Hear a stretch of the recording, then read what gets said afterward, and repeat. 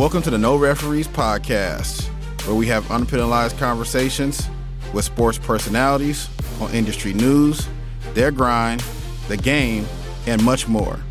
Please check us out on our social media pages at No Referees Pod for up-to-date info on the show.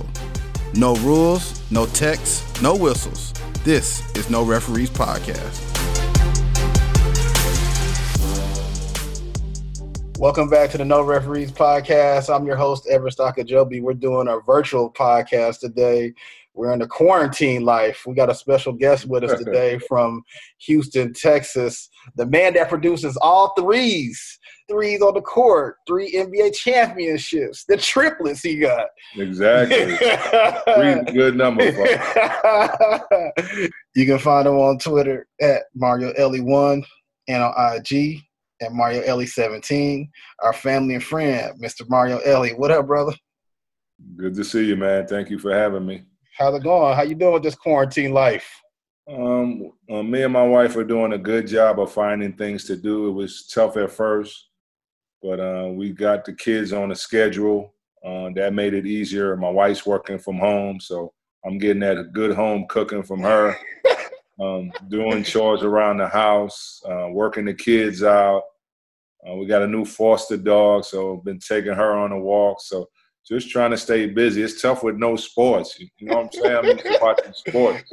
There's no sports. So Netflix, me and the wife, we pick movies every weekend to watch. What's popping on Netflix for you right now? Tell me what you binging on right now on Netflix. What I'm binging on right now. We saw Queen and Slim, which I really enjoyed. Okay. We watched Selma the other night, but we really ain't get into the series. Okay, yeah, you gotta get into some series. I got a good one for you to watch. I don't know if y'all got Hulu. You gotta watch For Life. For Life? Yeah, that's popping right now. Yeah, get to that. I'm gonna check that out. But I'm a big Wire fan. I sort of caught it in the middle. So I'm gonna have to start it over and watch the whole package. I'm a big fan of that. I feel you.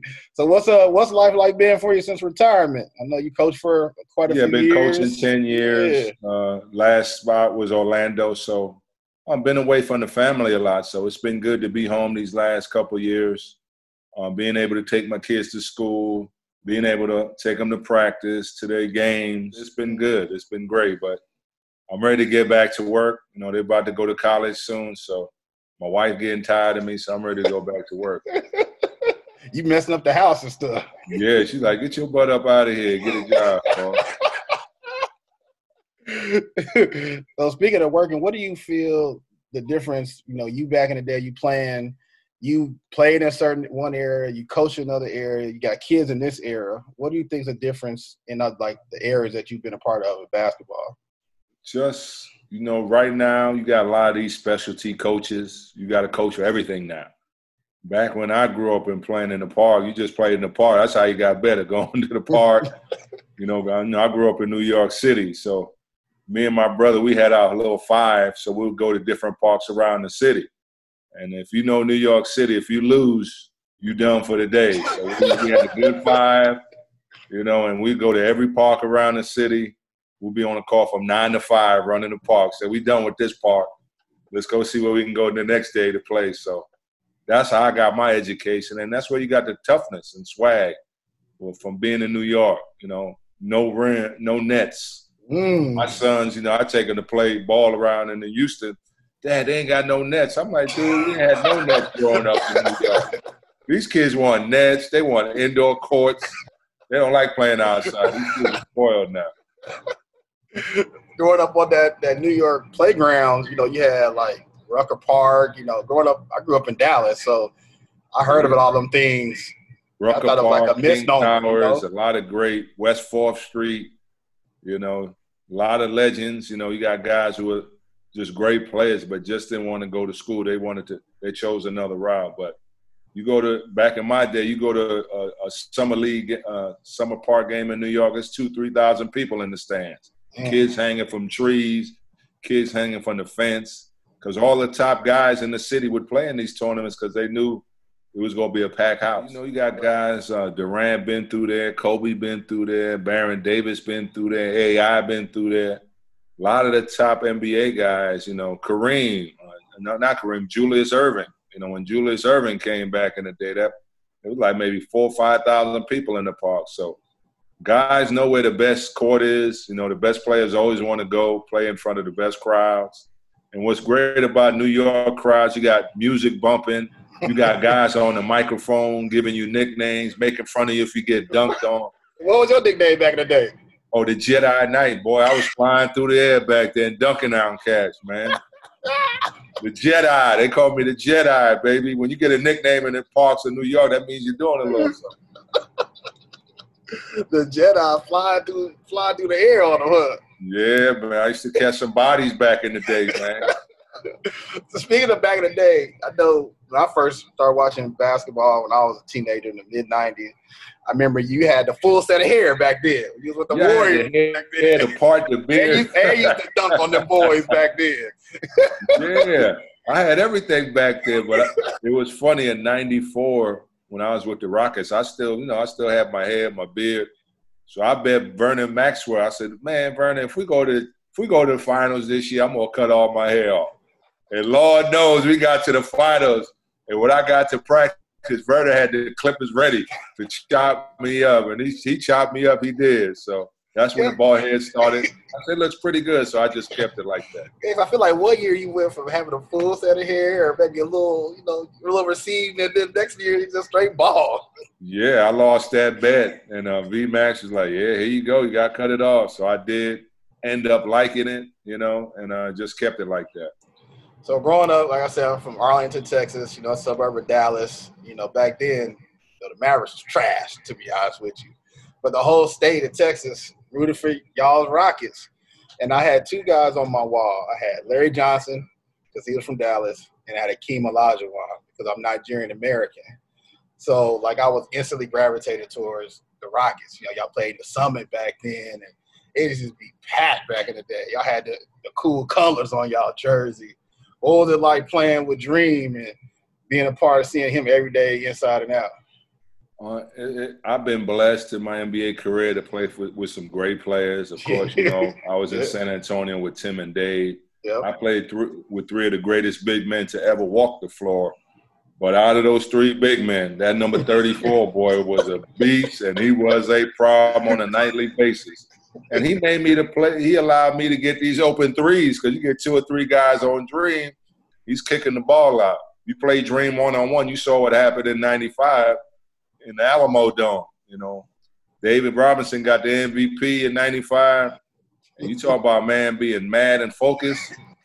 That dude, you saw that. If everybody saw that series, it was total domination by Olajuwon. 35 points. That was like barbecue chicken. That was barbecue chicken before barbecue chicken. Yeah. Exactly. That's like Shaq said. That was some real barbecue chicken.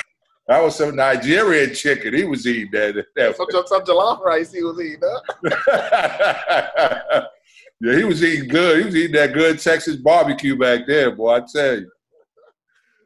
That was just great, man. Great players step up in big-time environments. That's what the Dream was. He was on that Michael Jordan level. That's how good he was. He was that good. What was Mario Elliott's pregame routine like back in the day, especially going through the championship years? What did you get to the gym? Take me through shoot around, your pregame rituals, the nap or whatever. Tell me what was Great question. Never took phone calls except it was from my mom on game day. Real focus on game day. Would get a good meal in the morning, get to shoot around, get the game plan, go home, take my nap, 2-3 hour nap. Eat around 3:30, 4. You always want to eat maybe 3 hours, 3.5 hours before the game.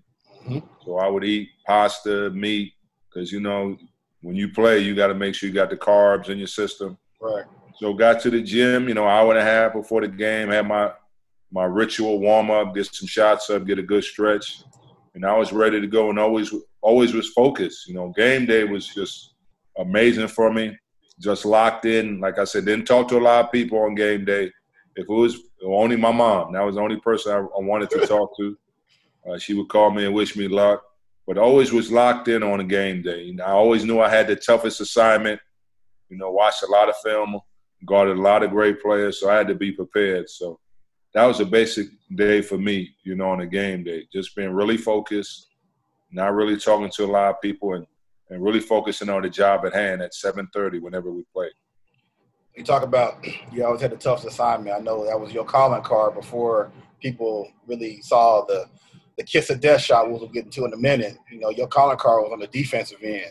Back in the 90s when it was a whole completely different game where hand checking was allowed and the body dudes with your forearm.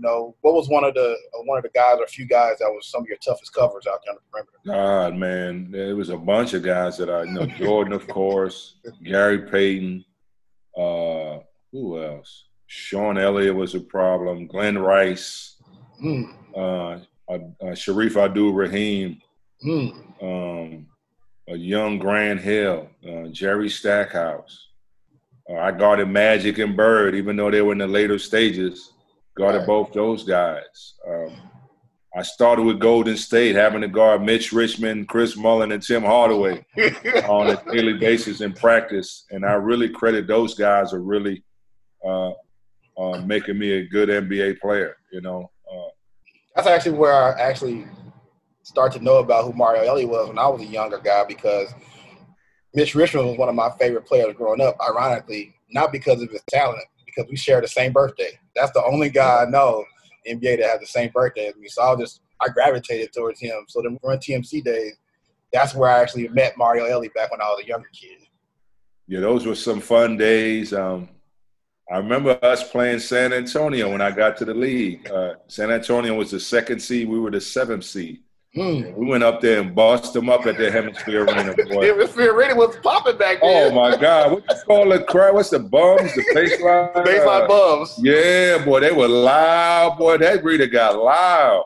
When David flying down the middle, dunking, they had a great team. It was David. It was Terry Cummins, Sean Elliott. They had Willie Anderson and Rod Strickland in the backcourt. They had the general coming off the bench. Yeah, it was a tough round matchup, and want to give Don Nelson credit. He was one of the guys who originally started the small lineup. He started me at 4 that series. I'm guarding Terry Cummins, 6'9", 250. And here I am, 6'4", 210, just getting in the league wet. But we figured it out and beat them somehow, man. So that was fun playing with those guys. Those were some good old days. Man, back in the day, those were all the stuff you see that's gone on since you started your career in Golden State, to see the success they've had over the years. Does that make you feel like proud that you were one of those first guys that really started that? No question. It's still when I got some of my best friends are still in the Bay. So when I go out there, I would go out to a game sometime when I wasn't coaching, and people will recognize me. There's great sports fans out in the Bay Area. And they're like, Mary, I remember you from the Run TMC days, you, Mitch, and Tim. And those were fun days. We were averaging 118 points a game. I know a lot of guys are putting a lot of points, but we were putting points when the game was physical, like you mentioned. We were putting up 116, 118 points on these boys. Somebody will score on us. That ball was out up the court in a minute. Tim pulling up a 3, Mitch pulling up. I'm running the lane, Chris pulling up. So love that offense, man. It was sort of a Mike D'Antoni type offense. Right. Be open, Don Nelson let you get your game on. It was fun playing for him. So who talked more trash, Gary Payton or Jordan? Oh, GP talk all day. Talk a lot of mess. I caught him in the end of his career. Larry Bird. It was my first year with the Warriors. We played, I think it was the last year at the Boston Garden, the old Boston Garden. And I remember going on down the lane, and Parrish came over to block my shot, but I put a nice little finger roll over him. And Larry Bird looked at him and said, don't let that dude come down there. You need to block his effing shot. I'm like, Larry Bird said that? I'm like, what? White cat talking best like that? But, boy, that white cat had game, boy. But Gary Payton, boy, nonstop. But he was also a darn good player. He was hard to guard, I tell you. I know I seen something with Gary Payton. I think last year he won the best trash talking award, the Big Three. In the Big Three. That's how he was in the league, too. I remember him and Hardaway going at it in the playoffs. They were just talking mess the whole game. It was fun to watch. Those were the good old days. And the good thing about talking trash back then, they left it on the court. Right. They didn't take it off the court. It was just part of Right. What he did. He never took it off, of course. Let me ask you this question. With this quarantine coronavirus situation going on, it's almost similar to like a lockout. Yeah. You know, you've been a part of a few lockouts. What was your regimen like during those lockout times that you were part of, and what kind of advice would you give the guys that's going through this situation right now playing? Well, the good thing about the lockout, the only good thing about it, they had other sports going on. And we knew we had to train. We knew if the season came on, we got to be on and popping, ready to go. You know, so we had the workouts. We were able to go out and, and hang out with your boys and play with your boys. You can't even play with your friends and really work out with your friend in this quarantine, you know.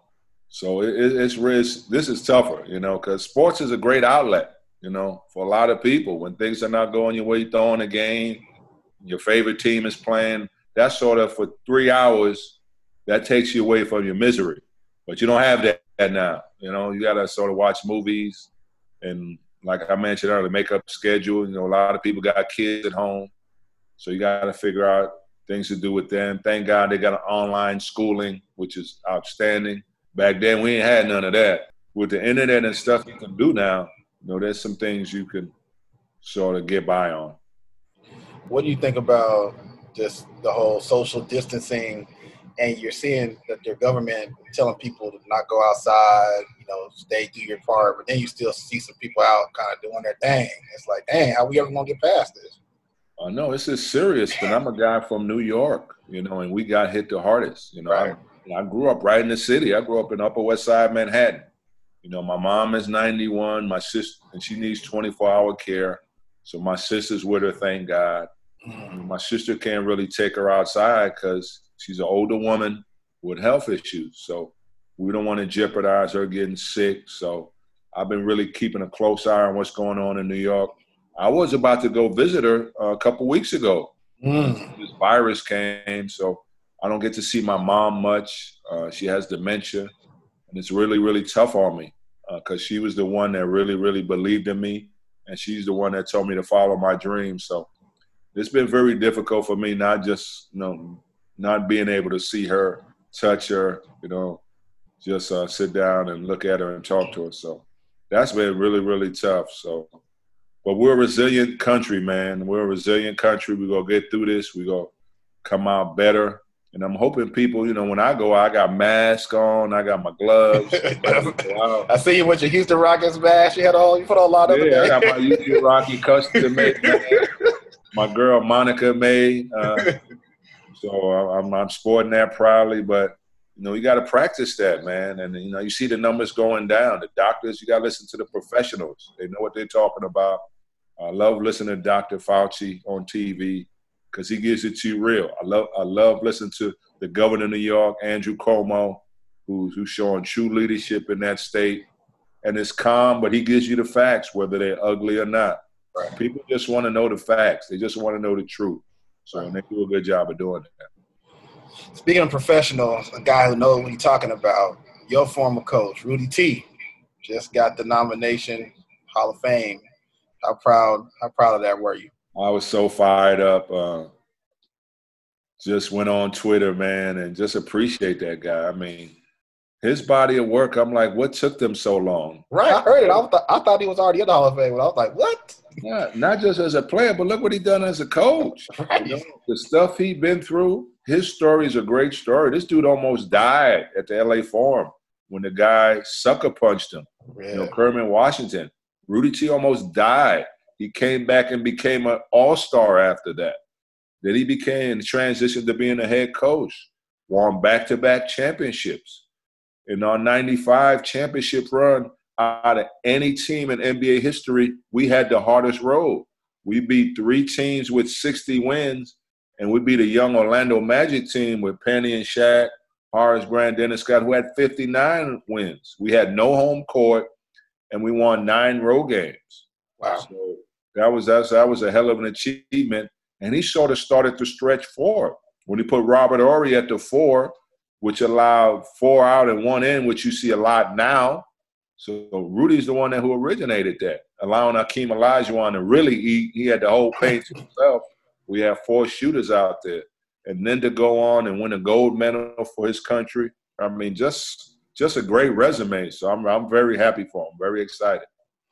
So your Rockets teammates, Sam Miam, Vernon Maxwell, which of them got on your nerves more? I love both those guys. you might love both of them, but which one? Sam, man, his rookie year, Sam just wanted to play so bad because he had Scott Brooks in front of him. Yo, Mario, I need to be out there, man. I need to be out there, man. Come on, man. I need to be out there, man. So, Sam and Vernon is just nuts. I mean, those are two of my greatest teammates that I ever went to war with. Love both of those guys. Still keep in contact. I just talked to Sam 2 days ago. He's doing great. So proud of what he's doing with the Clippers. He should be a head coach. Vernon's in Charlotte doing his thing. He'll come do stuff for the Rockets periodically, so I get to see him then. It's always great to see those two guys. Two great competitors and two great players, man. Just enjoy being with those guys. After practice, we'll be always together, man. We would always hang together. That's what made that team so special. We were always together on and off the court, and then you saw the chemistry on the court. Talking mess, getting each other fired up, cheering for each other, pushing for each other. Two of my best teammates I ever had in my life, those two guys. So sticking with the Rockets, you got the 25th year anniversary coming up of the famous Kiss of Death. Just walk us through just those moments that led up to you hitting that shot deep in that corner, coming down, celebrating. Walk us through that moment. Just 95, being down 3-1 and then listening to AC Green and Charles Barkley count us out, not believing we going to come back. So went down there and won game 5 in overtime. So that sort of gave us a little confidence coming back home. So we win game 6 at home. So in the game 7, you got Akeem Olajuwon and Clyde Drexler. I feel we can beat any team on the road anywhere. So it was a great game, high-scoring game. KJ was just killing us. I'm like, can anybody stop this little dude? I think he had 46. And it's funny that he was 20 for 20 from the free throw line, and he missed that 21st free throw, which allowed the game to be tied. So we call a timeout. And we will go number 34, for the money. But we got to, I think Robert, who took the ball out? I'm not sure. Was it Robert? I'm not sure. Who was on the court? It was me, Clyde, Dream. I think Clyde might have took it out. And he gave it to Kenny. And Kenny was sort of at half court, and Danny Ainge was guarding me. So I was in the deep left corner in front of our bench. So Danny Ainge decides to go double, and Kenny, true point guard he is, I got to make the short pass. Robert is at half court. So he passes it to Robert. As that's going on, Clyde sort of flashes towards the top of the key, and it's sort of me in the corner and Dream down low. So Robert spots me open in the corner, and he throws a cross-court pass. And he was worried that pass went kind of long, but the athlete that I am, I went up and got it. Yes, sir. So it was me, Danny Shays, and Dream. And I knew Danny Shays wasn't leaving Olajuwon. So that gave me time to set my feet. And I had a great look at the basket. So I caught it, feet was set, and Danny Shays was not coming. I said, I'm going to let this go. And when he saw me cocking the trigger, he decided to try to close out. It was too late. And the thing I was thinking, if I missed it, the Dream was there to put it back in. But I wasn't thinking miss. When they left my hand, everything about that shot felt good. And when you hit a clutch shot, you don't want it bouncing around like Kawhi shot like 9 damn times. And then it go in. Mine went all panties, brother. It was no water, but it went through the deck. That thing was I would watch that thing 1,000,001 time. That thing was all net. Then I turned and look at Joe Klein. You know what I did, brother. I did that. And boy, that boy was turning red on that sideline, bro. He was turning red over there. I was so focused on him, I really didn't feel my teammates jumping all on me. If you see the picture, I'm just staring at the bench. I was just so in the moment. I really didn't feel my teammates really jumping on me. That's how locked in I was. And I just kept looking at Joe. And that feeling, him turning red and being pissed on that sideline. And thank you, Danny Ainge, for doubling off me, buddy. Appreciate you. So that shot. The death came about. So when a guy like Kawhi hits a shot like that, or a guy like Ray Allen hits a shot like that, in the finals. So like, you know exactly what them dudes was feeling in that moment because you experienced that. It's a great feeling, man. And I'm a guy who maybe averaged 8 or 9 points in my career, which is fine. But people still to this day remember, I walk in the streets of Houston, kiss of death. You know, I'm out of town. And man, that shot against Phoenix, Mario, you know, you get recognized when you step up in big moments, and that's pretty cool. A guy like me who was a 7th-round pick, who went Division II, who had to work his butt off to get to the league, and for God to bless me with an 11-year career, winning 3 championships, I couldn't ask for a better career than that, man. I got a few questions for a couple of people that wanted me to ask you. Our buddy Chris White, C. White. What's C. White got to say? C. White says, you still have the game ball from back in the day from that shot. I do not. You kiss a death shot? Yeah, he said, do you still have the game ball? No, I think he may have been talking about when I won the finals with the Spurs. I got okay. I can ask Mario if he still got the game ball and where is it? I sold it, man. I sold it. When you get older, you have memorabilia, stuff like that. It's just sitting around in the closet. I got jerseys and stuff I want to give away. And at the time, it was important. But now, you know, you're older. And my kids don't care about that stuff. They care about the new age ball players. So, one of my buddies who lives in Houston, Reese, he said, ask Mario. He's a huge Rockets fan. Grew up a Rockets fan. He said he was a kid when he saw you hit that kiss of death shot. He told me to ask you, your career spans with the Rockets and the Spurs winning championships. Which one meant more and why? I'm going to say my second one with the Rockets, because the first one we played the Knicks, and they had a big lineup. So usually I'm a guy who plays the 2 and the 3, so I get minutes at both positions. But they had Anthony Mason at that 3 spot, so we needed Robert out there for majority of the minutes. So basically most of my minutes was backing Vernon up at the 2. But in 95, in the middle of the San Antonio series, Rudy T decided to start me. And then we end up winning that series. Then we play Orlando. And then I have a big series averaging 16, 4 rebounds, 4 assists. I shot 60% from 3 that series. I was shooting the lights out of the ball that series. So I felt that I can actually contribute to a championship run. So I think that second one meant a lot to me. But being the first with the Spurs and the Rockets in the great state of Texas, 99 was special, winning at the crib. I'm from New York. I grew up 5 minutes from the Garden. Wow. A lot of people don't know this story. We beat the Knicks 4-1. I wore my uniform all damn night. I went to the club with my uniform on and my gaiters. I did not take my Spurs uniform off.